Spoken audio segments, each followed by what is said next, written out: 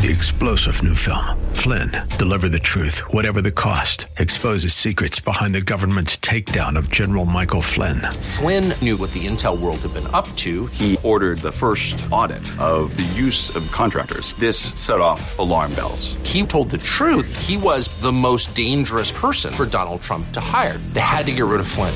Flynn, Deliver the Truth, Whatever the Cost. Available now. Watch it today. Go to salemnow.com. salemnow.com.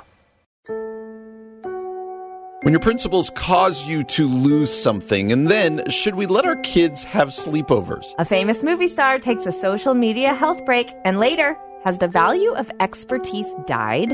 You're listening to The Common Good.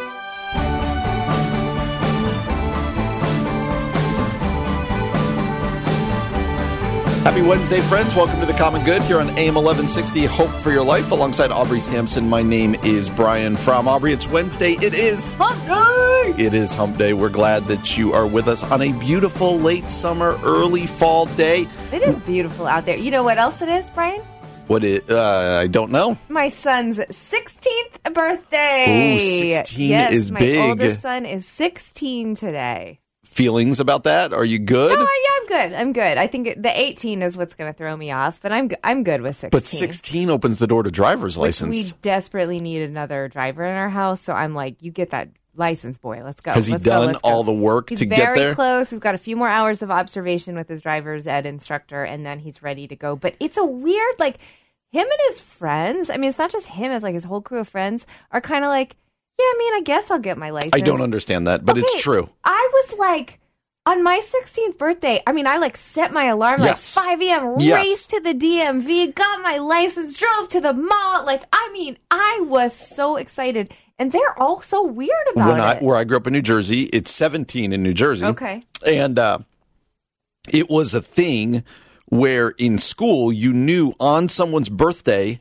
they weren't going to be in school. Because they're going to get their license. Because you're like 8 a.m., you're there. Yeah, I do not understand it, but you're right. My daughter, Madeline, who's now 18, she got hers as quickly as she could. But she had so many friends, it was like, it's so, and I don't understand that. I don't either. It is. I'm like, do you guys know the freedom? Like, and you know, it's not like we have a car for our kid, but still, just that, like, the freedom of the drive. I still like that I can get in a car and drive wherever I want to. You still are amazed they gave you a license. Yes, I have a license. So maybe your experience will be different, but let me disappoint you with something here. Oh, okay. I thought upon my daughter getting her license that I'd have all this freedom and she would be driving her younger siblings around and stuff. Yeah.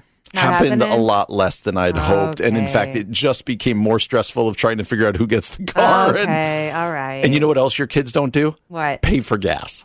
That's a good point. That's and a you're really also good about to, you got to throw that third kid on the insurance. That's no joke either. Oh, I'm depressing you on your son's birthday. This is such a sad Happy conversation. 16th Wow, birthday. happy 16th, Eli. Way to go.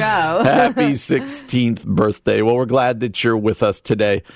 All right, Aubrey, in the world of politics, there was a major, not unexpected event last night, but a major one nonetheless, as in the Republican primary out there in the state of Wyoming, Liz Cheney, who many people thought was one day going to be the Speaker of the House. Right. She didn't just lose, but she lost by a lot to we will call it a strange person. It's somebody who's a bit eclectic, we'll put it that way. But the important part of the story here is Liz Cheney on the January 6th commission. Yeah. Been a vocal. In fact, in her concession speech last night, she basically said, I'm going to commit myself to making sure Donald Trump doesn't get elected again. Wow. Trump endorsed the other person, obviously, and went all in on it. And there was a bit of a referendum. Now, couple different backgrounds. Trump won Wyoming with 70%.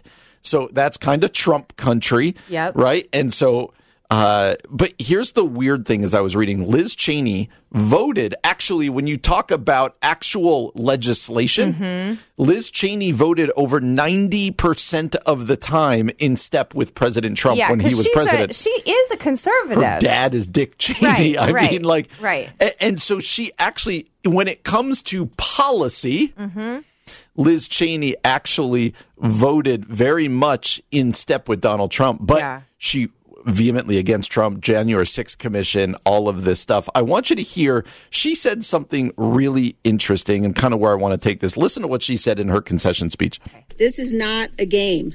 Every one of us must be committed to the eternal defense of this miraculous experiment called America. And at the heart of our democratic process are elections.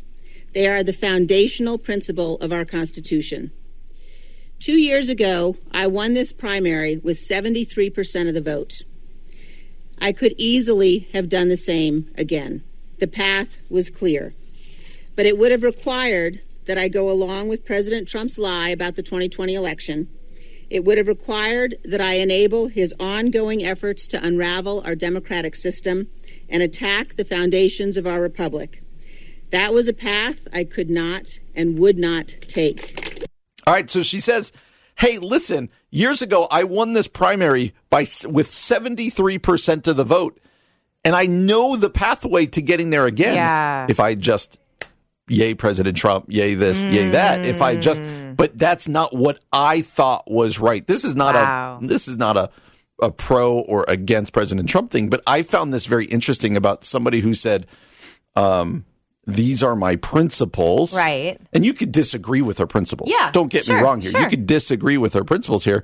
But she said, this is what I think is right. This is what I think is wrong. This is what I think is what goes with my conscience. And she knew that it was going to cause her to lose. I find that, again, regardless of your politics, I do find the standing on your principles somewhat impressive. Because she could have, another tactic is you toe the line, you say the right things, you get the elected. win, and then you kind of say, here's what I've been about this whole time. Sort of like a bait and switch. But she didn't do that. She actually, I agree with you. It is impressive because it speaks of, integrity. You know what it speaks of? What we've been calling for over the past several months here, like, where are the political leaders of integrity? Where are the political leaders of their word? And here, again, whether you agree or disagree with her stances against Trump, okay, that's not really the conversation. She still said, these are my principles. This is what I think is right. Even if I lose, I'm going to stand for them. Unfortunately, that doesn't get rewarded, and that's discouraging to me. But I am impressed. I am impressed that she held her ground. Yeah, so let's swing this to the church before we swing back to it again. Yeah. We see a lot in the church. Like it's easy to see in the political sphere, but let's be honest, we see a lot of times in the Christian world, in the church world, people choosing between expediency and principles. People going, nope, this is how I'm going to keep the most people on my side. Yeah. This is how I'm going to get that next job at a bigger church. This is how I'm going to... I would suggest that we as Christians are never called to choose expediency over principles. That we're supposed to even take the arrows that come with standing up for what we believe is right. Yeah, that's interesting. And we do see, because it's almost formulaic, like what you need to say to get... Yes. I'm thinking of social media in particular. You know what you need to say in order to get more likes and shares and followers, and the algorithm puts you up towards the top, like if you're sort of a lightning rod.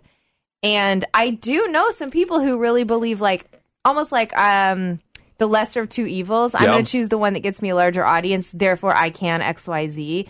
But I think at the end of the day, Brian, what you're saying, I mean, I don't want to put words in your mouth, but what I think is that only diminishes your witness.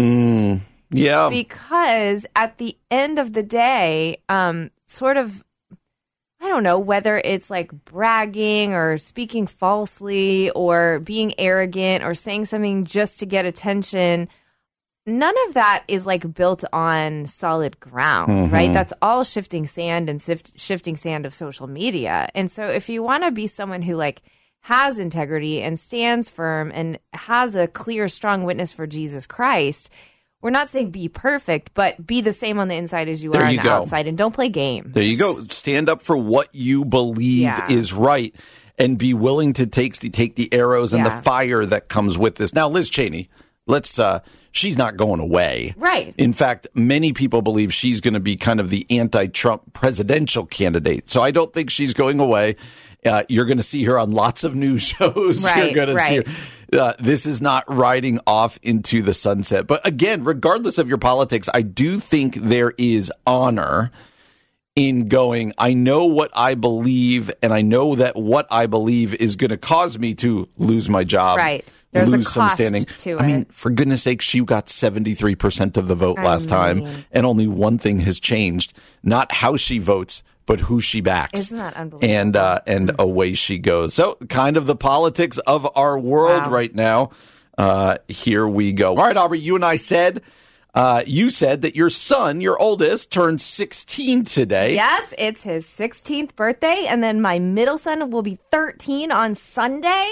Wow. So we Close birthdays. Yeah, we got birthdays right in a row here. This is our birthday week. My poor 10-year-old doesn't have a birthday till November though. So he's just like watching while all the other kids open presents and eat cake and have birthday parties. And... So did you grow up this way? When I only have one sibling. Okay, same. When our birthdays came around, the other sibling also got gifts. What? Yes. Not nearly as many. So it wasn't like equal, like it was Christmas. Yeah. But I knew on my brother's birthday, I might get a gift or two. Yeah. And I was like, yeah. Oh, our executive producer, Keith Conrad, has given me a thumbs up that was also the case. Wait, pause. So I don't do this for my own children. What? Yes. What? Okay, hold up. You don't want your kid to feel left out. It's not Christmas. It's their birthday. No.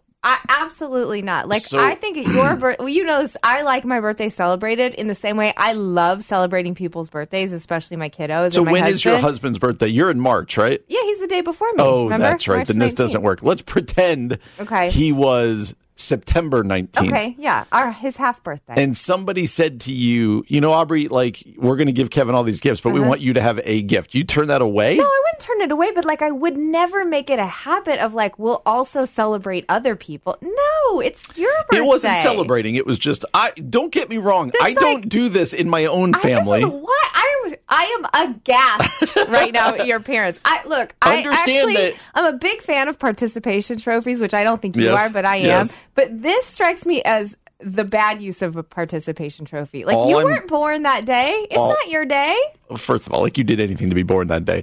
But I'm just going to point out that we have a 3-person team here, you, me, and Keith, and you're the only one whose parents did not do this. Tell me the justification behind it. Like, oh, poor little Brian, we don't want him to feel left out. It's a celebration. We don't want to teach our to son to celebrate someone else. It always has to be about him. Like I said, my brother's gifts were probably 10-1, right? And vice versa. Insanity. I think you should try it this year with your kids. This is absolutely Ask your husband what he thinks.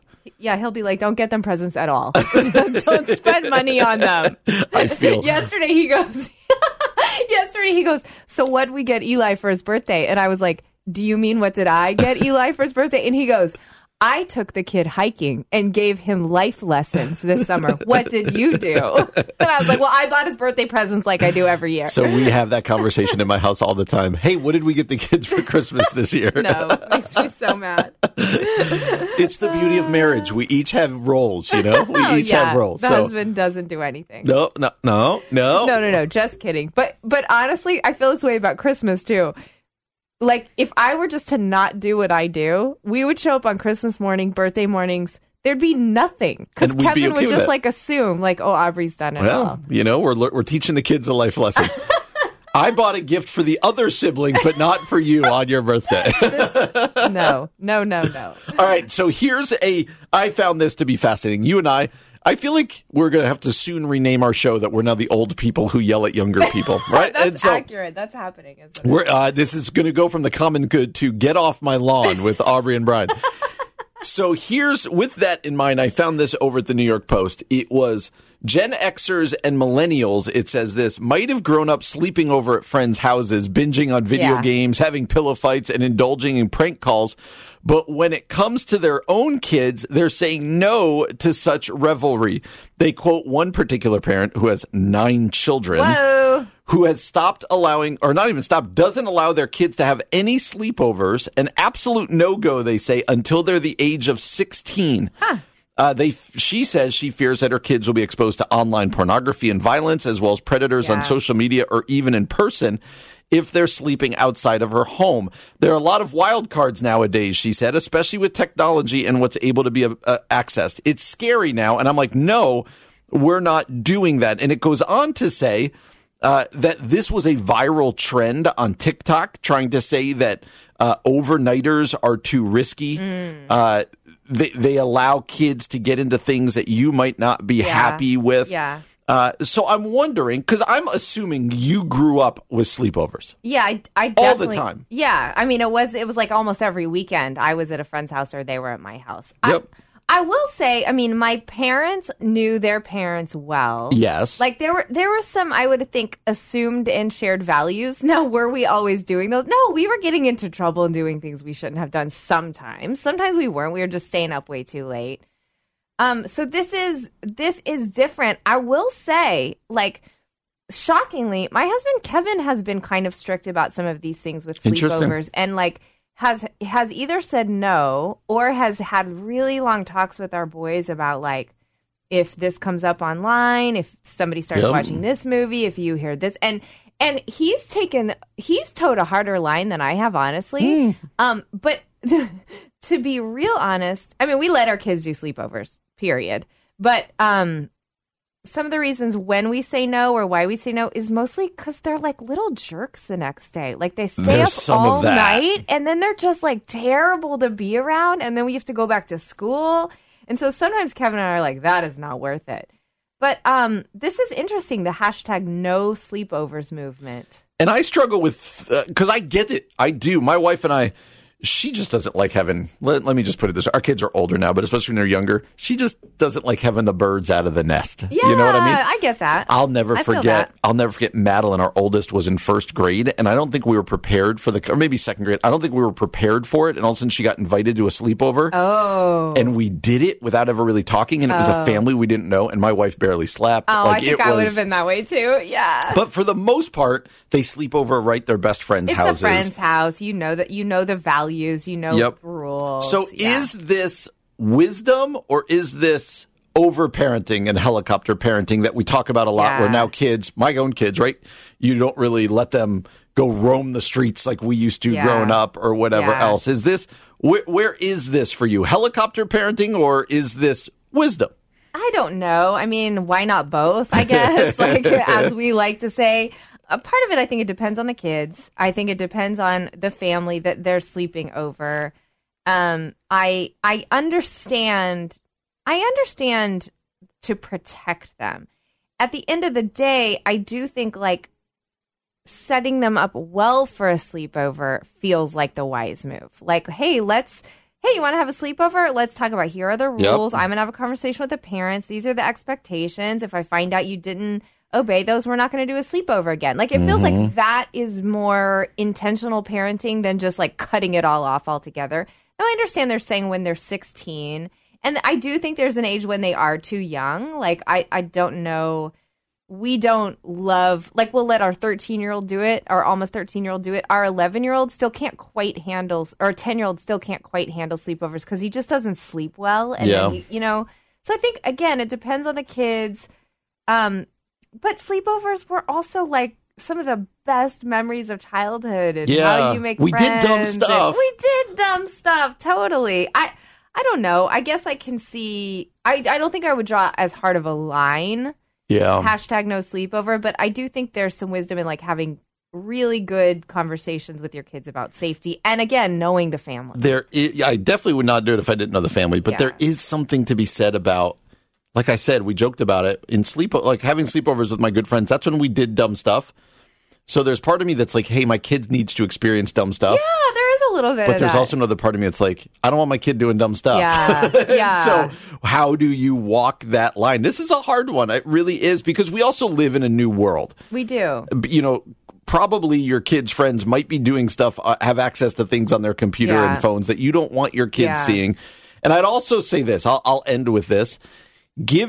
Talk to your kids about a way out.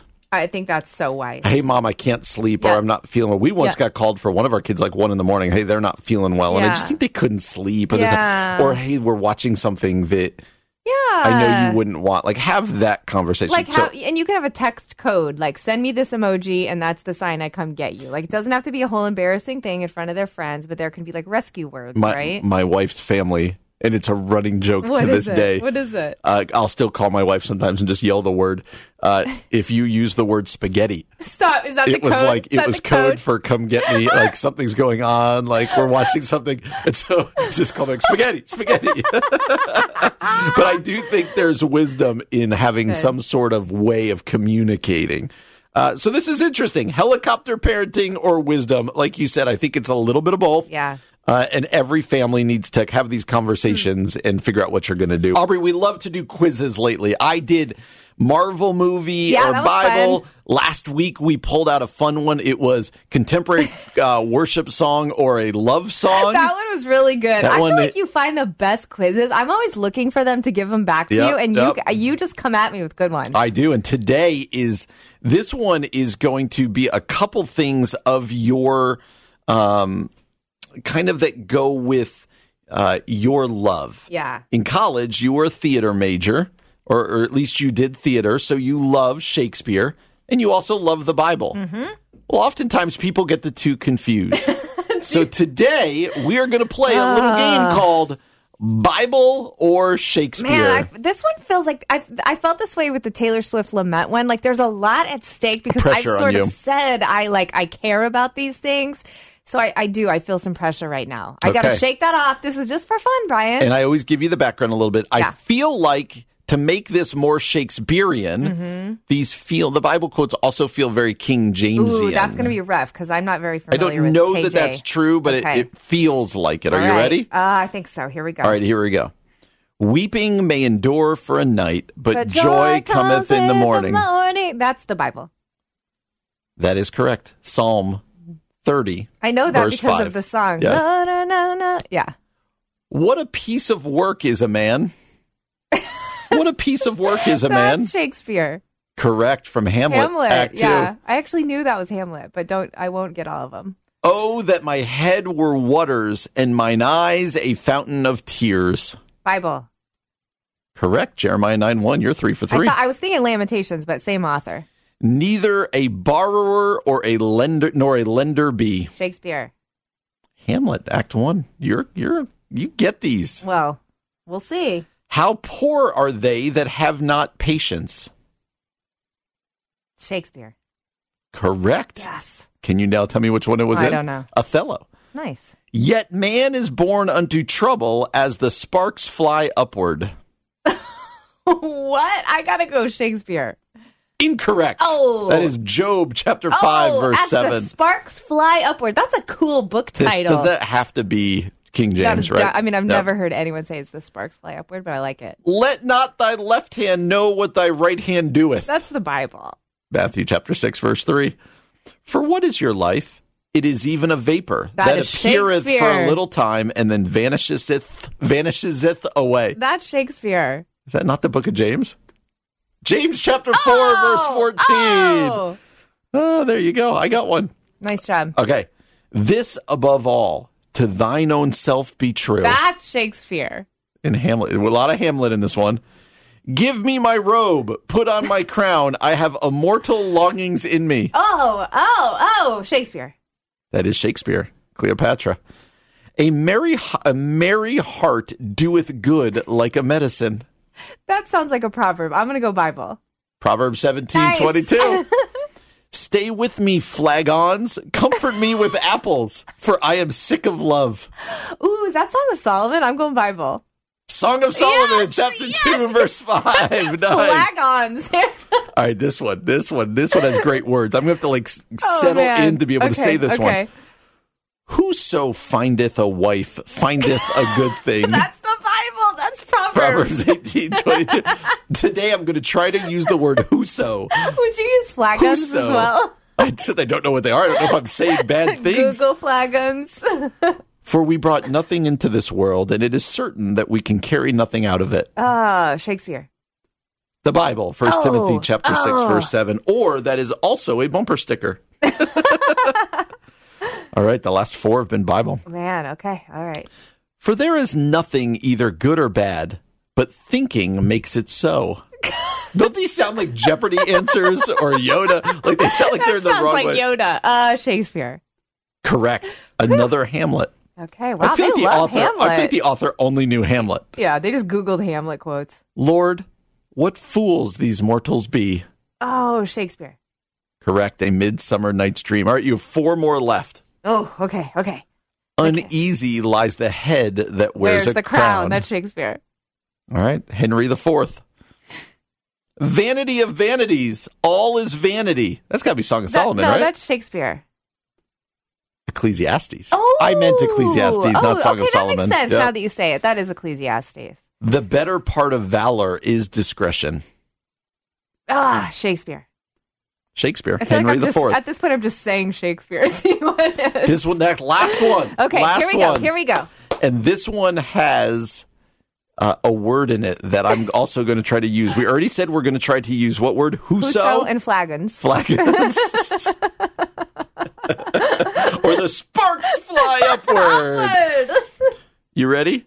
This one doesn't say glistens. It says all that glisters is not gold. Is not gold. All that glisters. That's from J.R.R. Tolkien, so I'm going to go Shakespeare.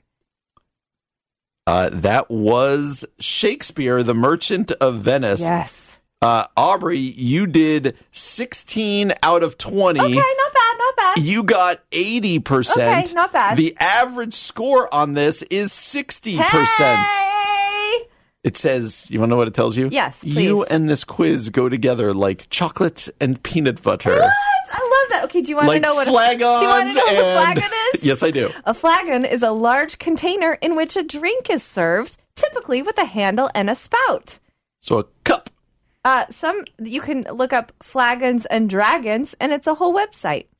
So wait, it's like a cup? It's more like it sounds like a cup of a pitcher, an old-fashioned pitcher. So how does that make sense in the Song of Solomon 2:5? Stay with me, flagons, comfort me with apples. Maybe it's like the people who poured the drinks were the flagons. And so they're like, bring me the drink and the apples. Bring me my wine and my apples, flagons, or whoso you are. You're going to go with whoso, glisters, and all of that. So Aubrey knows her Shakespeare. She knows her Bible. It's Aubrey, pretty good. We like to have fun with these quizzes, but we always end with this question. Why is it important to know the Bible? Inspire some people. Oh, why is it important? You're asking great questions today, Brian. Well, one, it's the Word of God. Mm-hmm. And we talk about how if we want to know God, sometimes we go, God, we can't hear you. God, where are you? God, I don't know if I know God. And it's like, well, here's the Bible. Like, God has actually spoken, given to us his very words. And I think the beautiful thing about our Christian theology is so much is dependent on the incarnation, Jesus, like God himself becoming flesh. In one sense, the Bible is sort of another version of an incarnation because God's word became like paper for us, yes, so that we actually can access God's word, and then the Holy Spirit uses that to transform our lives. And I think to just encourage our souls as well, and to give us a North Star when things feel very wishy-washy. I also think you should know Shakespeare because it's just good literature and good storytelling. Yes, and I love the fact that you did Shakespeare. You did plays. You did it all. Yep. Someday we're just going to have you do a 9-minute soliloquy. I could do the Henry V prologue. That would be from fun. Memory? I mean, I can start it. Oh, for a muse of fire that would ascend the brightest heaven of invention. A kingdom for a stage. I'm bored. I'm bored already. Brian's like, done, Brian. You said, I think it was yesterday's show, that you had considered taking a social media break. I do. I don't ever have the guts to, not guts isn't the right word, but like, I just never actually take that step. I want to, at the very least, I want to curate better what I'm seeing.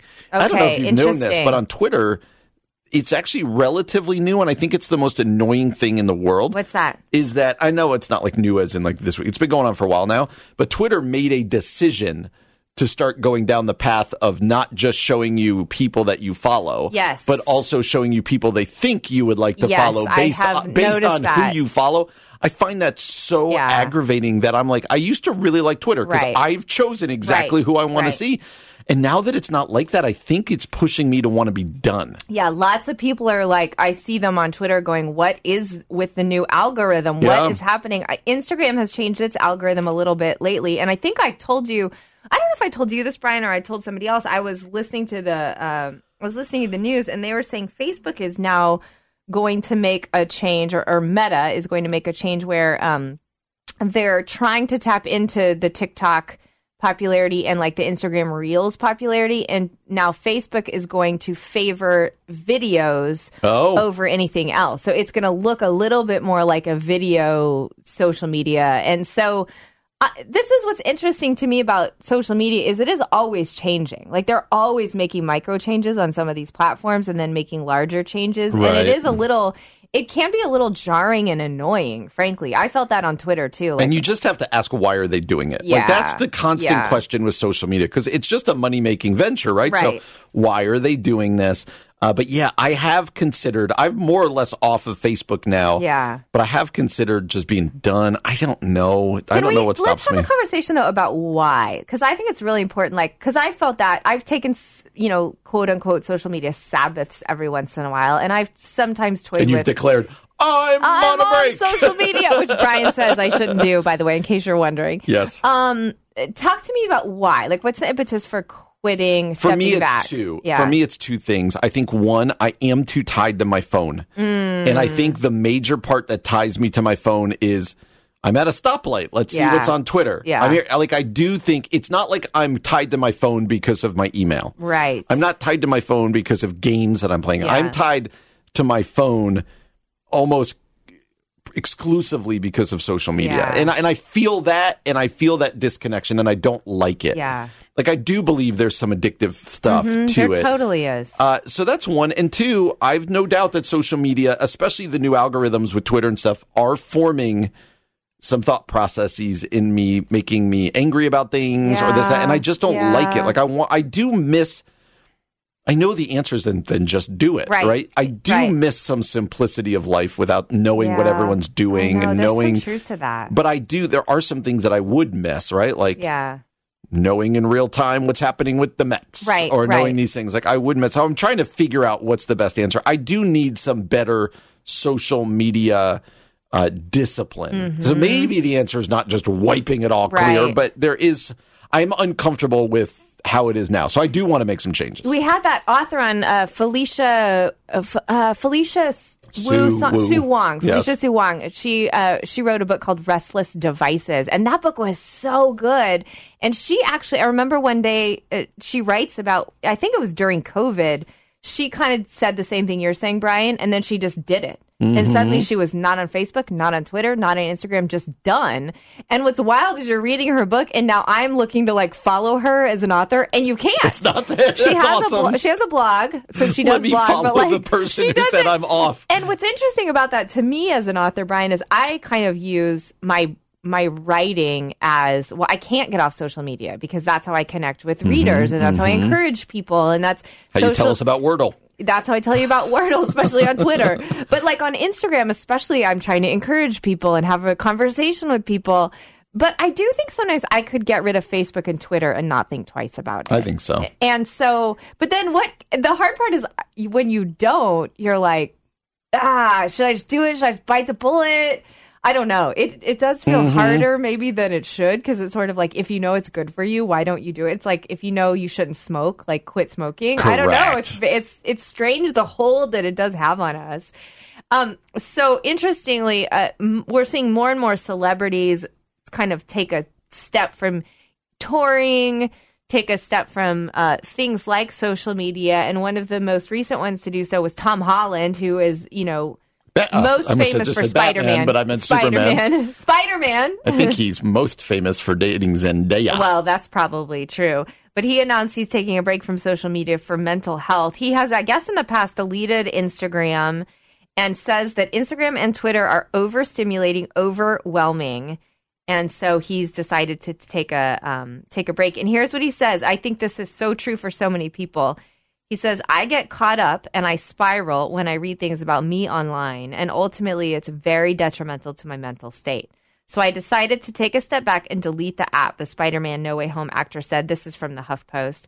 Holland revealed the news while advocating for apps from teenage mental health advocacy group STEM4, a group his charitable organization, the Brothers Trust, supports. There is an awful stigma against mental health, and I know that asking for help and seeking help isn't something that we should be ashamed of, but it's something that's much easier said than done. So hopefully he's talking about these apps that he has for mental health will be a step towards being happier and healthier. And I appreciate someone with his platform because, like, for you and I to step away from social media, I mean, there may be some followers who would be like, oh, okay, wow, I don't know how to get a hold of them now. But for someone like Tom Holland, that makes a statement. Yes. Don't you think? Like, I feel like he's setting an example for his fans and followers. Couple different statements it makes. One, I'm like one of the biggest movie stars right now. Yeah. I'm dating one of the biggest movie stars right now. Like, you would think everything's in order, and he's going, there's things about social media and other things that mess with my mental health. Yeah. Like, you're like, okay, this isn't just a haves and have-nots type of thing. Like, there's ways that it's set up. And then someone like him who, I mean, I know he's kind of beyond this. There's people doing publicity for him and all of this stuff. But I would have to think it takes a little bit of his ability to reach his fans and other things to get off of social media.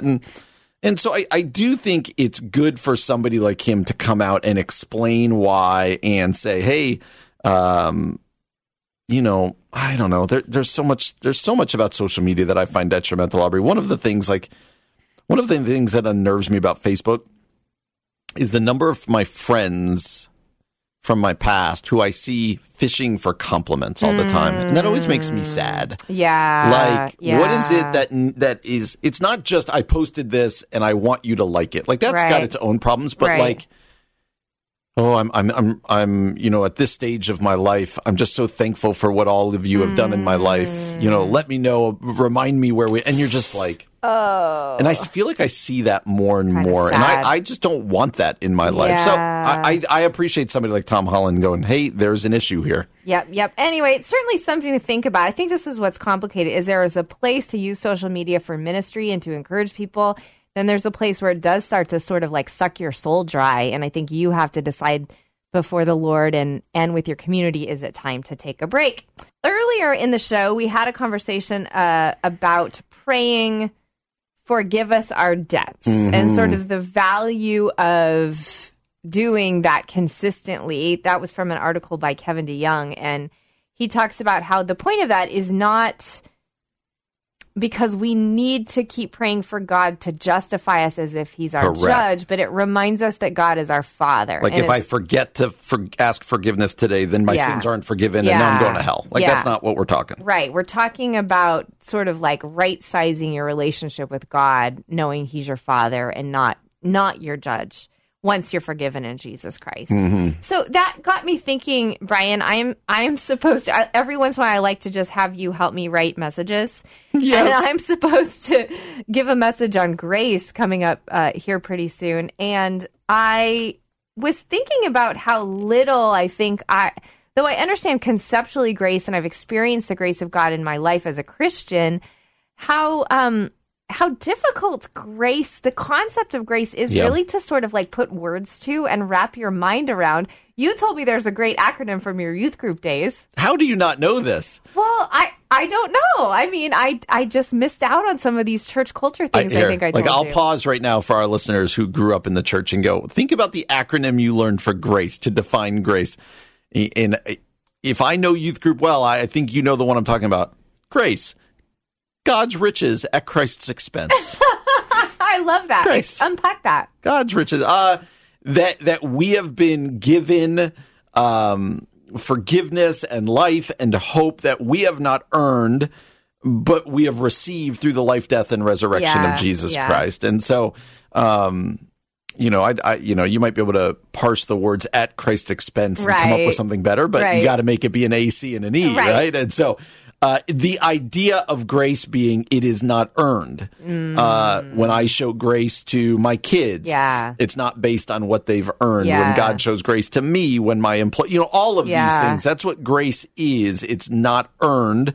It is given. And then, so that's where you get that acronym. Are grace and mercy the same thing? Oh, that's a good question. I know that they're I feel like different. I use them interchangeably, but I wonder if that's right or wrong, or maybe it's not right or wrong. It's just a preference or something. But I wonder, like, what scholars would say about the difference between grace and mercy. The same thing. There's got to be. Let's unpack that for a little bit, because there's got to be differences. There's got to be differences. Okay, so here's over at Desiring God, John Piper is talking about grace, and he says he describes grace as undeserved favor. This is the undeserved favor of God. He's quoting Romans 3 here. We're justified by his grace as a gift through the redemption that is Christ Jesus. And then he goes on to say, grace is what inclines God to give gifts that are free and undeserved by sinners. Okay, so grace as undeserved favor. He goes on to describe grace as power for living. Quote 2 Corinthians 9:8 here. God is able to make all grace abound to you, so that having all sufficiency in all things at all times, you may abound in every good work. He says, now that seems to picture grace as a power or an influence for obedience.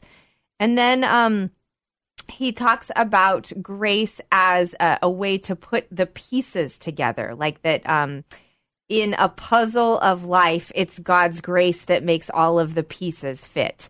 So I think I got the difference. Yeah, I just looked it up. I think this is good.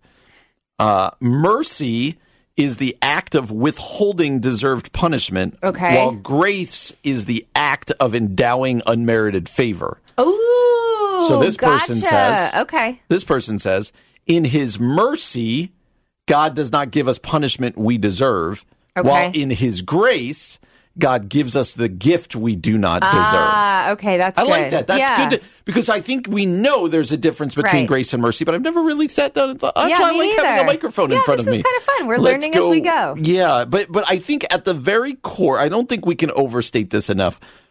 At the very core of who we are as Christians and how we see God, how we see ourselves, how we see justification, all of it lies this idea and this concept of grace. Like, you can't be a Christian with without understanding the grace you've been given. Yeah, that's good. Piper's over here talking about how if once I thought of grace only as a character trait or disposition in the nature of God, so like part of God's character, which I think is also true. But he goes on to say that grace also refers to the action, the power, the influence, or the force of this disposition, which produces real practical outcomes in people's lives. So grace seems to be something in God's character, but also something that God does. Yeah. So why do we struggle with grace? Yeah, that's what I was literally just sitting here thinking. Why do we struggle with grace? It's like so outside of our human way of thinking. Do you know what I mean? Like, we are so sort of born with this innate sense of, I think it is one sense an innate sense of justice, though maybe flawed, though definitely flawed by our sin. Like, it's like, we want to see this for that. We want to see things being fair and equal. We want to, my kids, I feel like, are born with this. That's not fair. Why did they get that and I didn't get that? And we're also, I think, sort of twisted in our, some of this is a scarcity mindset. Like, we're twisted by sin and we think we don't have enough, we'll never be enough. And grace is so opposed to that. Like, grace is about God's abundance and unmerited favor and good gifts. And it's just like so foreign to our human way of thinking, which is a little bit sad, honestly. But then you go, well, thanks be to God that he showed us this thing that we can't even make sense of. And yet I think that's why it's hard. What I think I'm struggling with, Brian, and I'd love to hear your thoughts on this, is then how do you get better at understanding? How do I do grace better? How do I do grace better? Which obviously is the wrong question to be asking. But like, how do we increase our understanding of grace? Yeah, I think it's how do we grow in grace, as the Bible talks about? Grow in the grace, right? Yeah. And I think it begins with a proper understanding of who we are and what we deserve apart from God's grace. Yeah. Because we talked about the Pharisees yesterday, right? Like, for them, it seems to have been, I'm good enough. Look at me. Look what I do. I think a proper understanding of, apart from Christ, I am lost. I am dead in my transgressions, all of this stuff. I think a proper understanding of who I am apart from God's grace then sets us up for, but look at the grace I've been given. I think anytime it gets into our mind, I've earned heaven. I've earned God's favor. Right. But that's like none of us would ever say that, but we live that way. And then I think once that gets into my own self-righteousness gets into the conversation, grace becomes minimized. My need for, it's a nice little tack-on word we give. No. Yeah.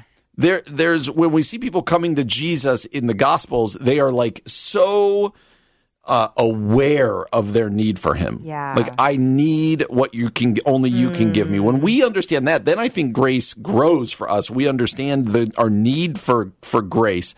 But I do think we can become legalistic over time and just go, I'm good. Right. I'm better than that person. Right. God, give them your grace. No, we are in constant need of our Heavenly Father's grace. Yeah, that's such a good word, that we constantly need God's grace, which I think is what forgives us, blesses us, the good gifts we have in our life, the forgiveness, salvation we have. We constantly need to remember that we need that. And yet simultaneously, I think we have to be able to like walk freely in it. Yeah. Like, we have God's grace. And so it's certainly an interesting concept to keep talking about. That's right. Grace, mercy, all good things. It's the old from God. it's the old Philip Yancey book, right? What's so amazing about grace? If you've lost the amazement of grace, that's a big warning sign for you to go, okay, something's wrong. Let's figure it out. Let's have some thoughts on this. Yeah, that's good. I'm going to go home and have birthday cake with my son for his 16th birthday. Well, you shouldn't have birthday cake. It's his birthday. Presents, Brian. Presents. I'm not buying everyone presents, only him. Hey, you want to know a little like insider info? Our sometimes guest co-host, Catherine McNeil, her daughter, who's I think 12, has a little like homespun baking company, and she's baking the cake for my son's birthday. Gutsy. It's called a Portillo's knockoff cake. So we'll see. We'll see if it's as good as Portillo's. But or isn't if that you should cute? have gone to Portillo's. We'll find out. That's cute though, right? That is cute. Yeah, I think that's really cute. All right, well, it is the end of the show, and we hope you're going home to some cake of your own or an enjoyable evening somehow. At the end of the show, we like to bring you something encouraging or challenging or something to put a smile on your face. Tom Rainer, a guy that we sometimes go to over at churchanswers.com, is sharing 10 incredible pieces of advice his mom and dad gave him. Now, before we read his, anything come to mind for you, Brian? Like best advice your parents have given you? I'm putting you on the spot. You are. I remember a story. I've shared this from the pulpit once, that there was a time when I was in high school. I was graduating. Yeah. So finals didn't matter. I remember none of the finals that I could take. I don't know why they still made us take them, but none of the finals that I could take could really change my grade. I was graduating, all this stuff, and I kind of blew them off and didn't do very well on them. And I remember my dad getting mad. Oh. And I was like laughing. I was like, what's the point? It doesn't change a grade. And I remember him saying something to the effect of, when you put your name on something, you do the best. Ooh. Like that kind of concept. And that stuck with me. Like, okay. Yeah. It's not always about the grade. Yeah. It's not always about what other people say about it. Yeah. Sometimes it's just, I'm going to do my best because my name's on it. And I'm going to give the best that I can. So I still thought it was funny that I did poorly on the finals, but as a life principle, I think that works. What about you? What comes to mind?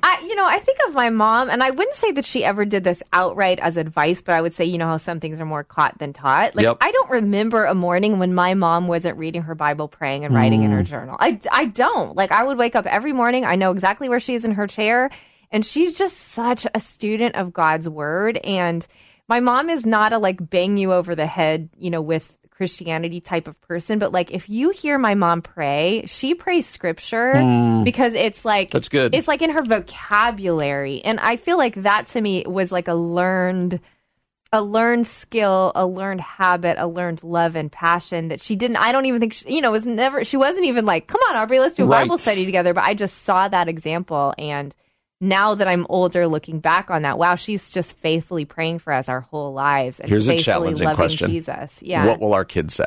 I know. I think that's a really challenging. What will they say? What will they say? Like, what do I want them to say? Yeah. And what will they actually say when they go back? Oh, here's what I learned from mom and dad. Like, are they going to go, I don't know. Like, I don't know. Have we not been vocal enough about Here's some life lessons. I wonder that too. Have I been vocal enough or just sort of let them learn as they go?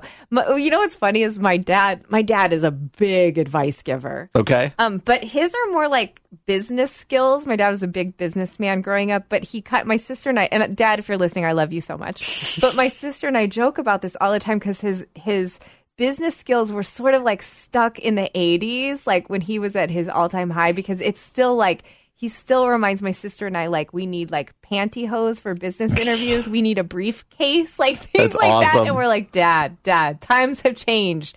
My dad's other big piece of advice, which I actually think this is good advice.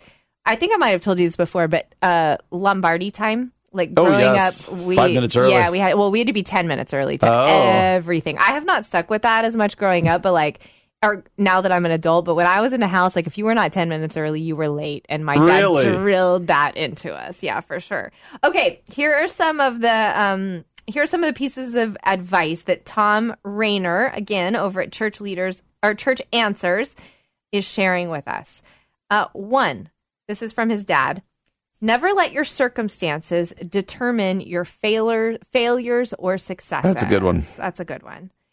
2, this is from his mom. Read. There is no better exercise for the mind. 3, this is from his mom. Generosity should be second nature to you. 4, this is from his dad. Loyalty is a trait that will define your life with joy. This is from his mom. Number 5, understand history well. It will prepare you for the future.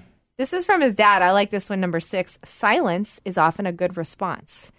This is from his mom and dad. Number 7, love your children. They are your greatest treasures. This is from his dad. Number 8, if you're worried and troubled, take a nap. It will do you wonders. Take a nap. What is your parents' advice? Take a nap. This is from his mom. Encouragement is the greatest gift you can give your children. And this is the last one. Number 10, from both of his parents. Love the Lord your God with all your heart, all your soul, and all your mind. This one is a little sad. He's lost both of his parents. He says, I grieve that neither mom or dad got to see their grandchildren grow up. Dad didn't live long enough to see all his grandchildren born, but I know one thing, I will see them again. And he's compiling a journal right now with advice for his own kids. Isn't that cool? That's really good. That's good. What is one thing that you wish your kids would take from you?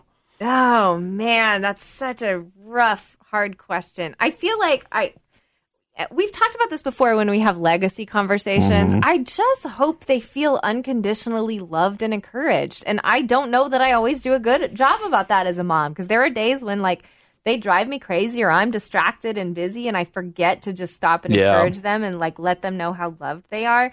And then I really pray and hope that my kids get a hold of faith and love Jesus, or Jesus gets a hold of them and increases their faith, I should say. Yeah, I hope my kids leave my house, obviously, with the value of family. Yeah. Like but also the value of fun. Like, I hope they look back on their days in our house and go, you know what, we laughed a lot. That's like, good. I liked being in the house. Not every day. Sure. We had our moments. Sure. But that in general, when we went away, when we ate dinner, like, there was laughter. Yeah. There was fun, and not take yourself too seriously. Yeah. Like, I hope my kids they have that as part of them going forward.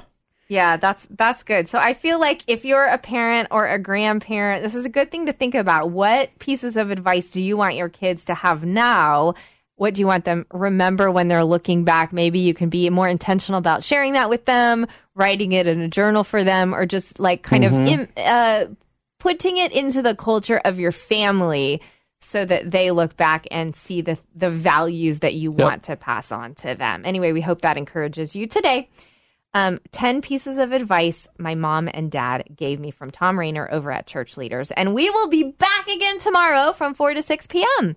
For Brian Fromm, I'm Aubrey Sampson, and you've been listening to The Common Good on AM 1160. Hope for your life.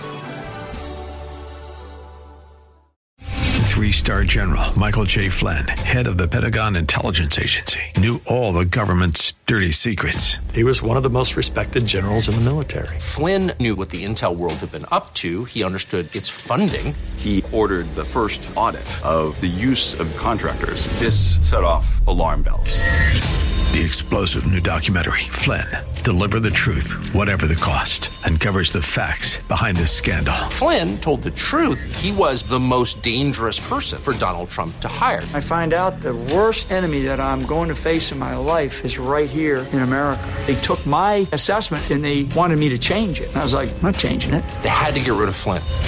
With in-depth interviews, archival footage, and never-before-seen personal records of the man behind the headlines. I just felt like I was drowning. Flynn, Deliver the Truth, Whatever the Cost. Available now. Watch it today. Go to salemnow.com. salemnow.com.